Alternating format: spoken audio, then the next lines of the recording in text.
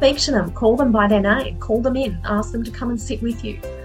There's a whole lot of different ways that we can connect to them. But most importantly, it's understanding that they really are here. And once we start to understand their connection and why they're here and the ways in which they work for us and through us, then it just strengthens the connection even more further, even more deeply. Hello and welcome to Passion Harvest. I am Louisa, your host. Thank you so much for joining me wherever you are in the world right now. Our guest today is Rachel Burns. She is a dragon master and keeper of the codes. Rachel remembers that we are all pure God consciousness in physical form. We create our experiences, and those people that challenge us are our masters and our teachers. Rachel is the principal of Dharma. This is her story and this is her passion. Rachel, welcome to Passion Harvest. Thanks, Louisa. I'm really happy to be here. Thanks for having me. Oh, it's my pleasure. I'd love to get started. For the audience and for me, I'm so excited to talk to you. What are dragons? Dragons are a beautiful energy that have really come to us at this time, and for the last couple of years now. There was a portal open around 2015, 2016, which coincided actually with an influx of quite dense and dark energy that was introduced into Earth's atmosphere or Earth's energy. And our dragons are really coming through since that time and now with quite direct intent. And that intent is to help us learn how to move between dimensions. We're in the middle of a double dimensional shift at the moment. We're going from 3D to 5D. And dragons are really quite amazingly adept at moving between dimensions. And so their bigger overarching message for us is teaching us exactly how to energetically move from one dimension to another, what it is that it takes to do that, what it is that we need to do, and they play a really pivotal role in helping us do that. There was a time that dragons actually existed physically. Around the turn of the 6th century, dragons were actually very much in the physical, but they were annihilated. They were seen quite wrongly as an animal to be feared. And yes, to be feared in one way, because they really teach about empowerment. And so with the influx or the Christian church, the Catholic Church becoming so much more popular, having dragons around wasn't so great for them. And so there was a huge culling that took place of dragons.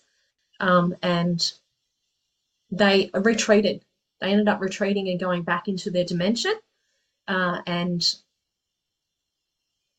appear to us now just energetically and come forth with their energy. So their energy is really very bold and very powerful. It's amazingly strong and very loving and supportive and very noble. But they're really they don't like to muck around when there's business to be done. They like to get in, do what it is that we need to do, and then get out. But then after that, of course, they're quite playful. And so they love for us to have fun, to be in contact with our inner child, in touch with our inner child, to be working with children. They come through a lot for children, and especially children who have had a lot of trauma, and really protecting them and showing them the way, showing them how they can be empowered, showing us all how we can ground our magic into the physical realm. And because it's our magic now that's going to turn things around for Earth, it's going to turn things around for humanity, and that's going to be able to enable us to move into those higher dimensions, which is where we're headed. Gosh, so many questions after that, but you are a dragon master and keeper of the codes. What does this mean? A dragon master means that I've worked with dragons for many lifetimes, in past lifetimes. And that I've come to master the energy of working with them and being able to summons them, command them, bring forth their energy and bring forth their magic into the physical realm. And so part of being a dragon master is mastering the elements. Anybody who's working with dragons will want to be working with the elements, because each element is represented by a particular dragon. There's earth, fire, water, and air. And as I'm working with dragons, I'll call in different dragons in order to create a certain thing, or, you know, if I want to move energy or transmute it, I'll call in a fire dragon. If I want to clear energy, I'll call in the air dragon. If I want to cleanse energy, I'll call in the water dragon. If I want to ground energy, I'll call in the earth dragon. And so each of them has pivotal roles and different energies that they work with within the elements that will help us to bring about a certain end result.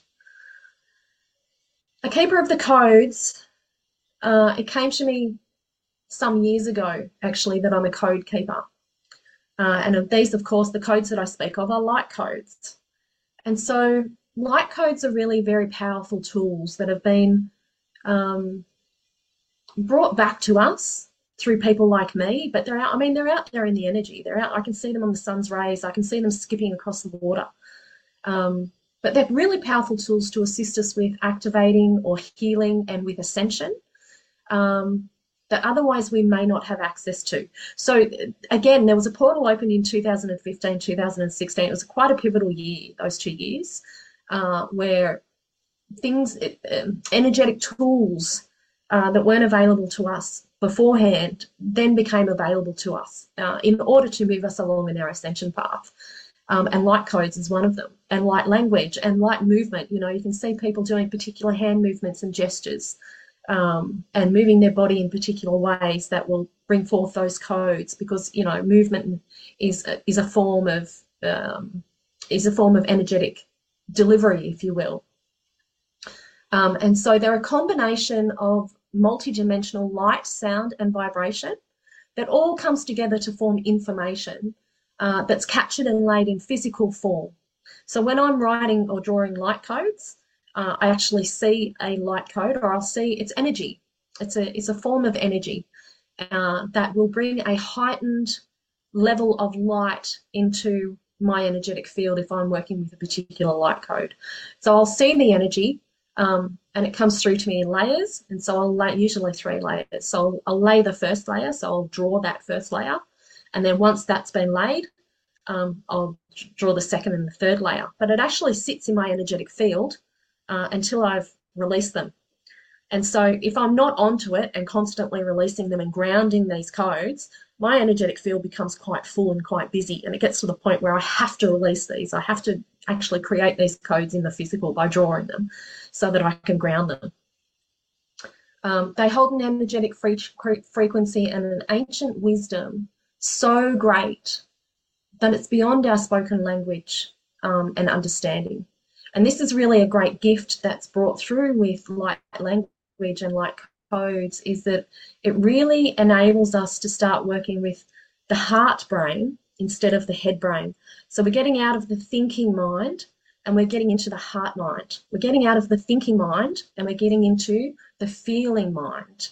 And it's through feeling and the knowing that we reconnect back to our true spirit, and that we can grow that power within ourselves to be able to interact in that way, to receive information in that way. And of course, all of that comes together to help us with our ascension path. They really encourage us to expand our consciousness and awareness far beyond what we feel, what we see physically, and what we think linearly. Because we receive the information through a combination of dots and lines and symbols that again brings through that higher frequency of light into the energetic field. And as that higher frequency of light comes into the energetic field, we have an energetic entrainment that takes place. That's where the energy will either rise to meet one level or it will lower to meet another level, depending on which frequency is the strongest. And so the energetic entrainment will take place where our energetic field then rises to meet the energy that's held within the light codes and meets it where it's at. And of course, in that process, there's a whole lot of clearing, there's a whole lot of falling away, and a real rise in consciousness that takes place as a result of those light codes and light language. Oh my gosh, this is just absolutely fascinating. And we tend to think of, well, in our humanist light codes, they come in words so we can understand them, but it's nothing, as you said, it's symbols or images. And then you interpret what they're meaning as well, aside from raising your frequency. Yeah, so it's not so much about thinking what the meaning is. It's not as though they're directly I can't think of the word. It's not as though we can directly have word for word, what this dot means or what this line means or what this square means. It's a whole combination of energy that's introduced into the energetic field. And it's about feeling, it's about intuiting the messages rather than thinking, oh, okay, this dot means that and that word means that, and, having a key, if you will, for the different symbols. It's really about feeling in, breathing in that whole energetic code, that light code into the energetic field, and allowing it to work its magic and disperse itself throughout the energetic field and through our chakras and into our aura and our auric layers. You're right. I was just thinking with my thinking mind, how do I interpret all these symbols? But again, it's a feeling experience. What's your advice for the audience I know you have a course called Opening to Light Language, to connect with these other dimensions, to open or to channel in whatever way, light language or light codes? There are a lot of people who are being activated at this time, and light language is really quite activating in itself. If I was to speak light language to someone, they may actually be activated within their own ability to be able to speak light language. And so I have a workshop coming up. It's on just let me check my notes. It's on the 25th of March, and it's called Sing Your Soul Song, an Invitation of Remembrance. And it's really that place where we can connect back to our most expansive beings who hold the energy and the understanding that we have all of the answers, and that we are an ancient civilization with sacred wisdom connected and running through all of us, that we can tap into through an activation. And so I do an activation and allow that and create a really safe space also for those who are wanting to allow their sacred language, their soul song to come forth, and to speak that. Would you feel comfortable just sharing what light language may sound like for the audience? Sure, I'd love to. Okay. Light language again is not to be linearly thought about. It's to be intuited. It's to be felt through the heart center. And so I encourage you as I deliver, and my Arcturian team has just come in. I've just felt them pop in. They've been with me since before we've started, but they're coming nice and close now. And the dragons are there also. And so I encourage everyone who would like to receive the light language to close your eyes over gently and just breathe very deeply, but quite gently at a pace that's comfortable for you from the heart center.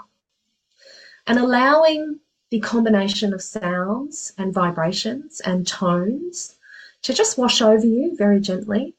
And as they're washing over you, to bypass the physical mind and sit within the heart. We really, really want to sit within that heart space that allows us to feel and know, rather than in the brain or the mind where we think.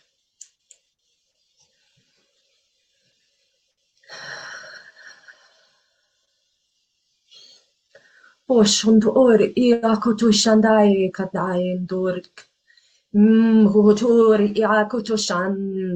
kondor ayo moyo to shandik. Tir oishand ar okoto andayar yaomborik. Tishontokorik tatatai shandayat. Tiar kata amo oe kuto shandar ikoto uyar iayota aetish. Diayo Korea Maria Tishandai Kutui. Jata Tishandai Katai Mokotai. Tishandushan ar eamoy katai shandai. Tishanda Kuturi Kutatishan Tiar ikat oikat or omokut ear. Tish kutur ikatayoto. Shori ayokoi ototoi umuri atatai shandai kototo oriomokatata ish. Shtuntokumo tatai tarikata.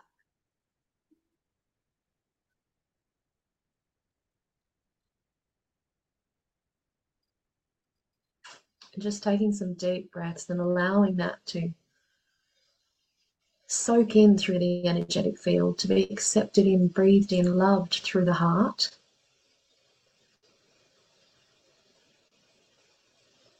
And if it feels right for you, opening the energetic field to those sounds and vibrations and tones.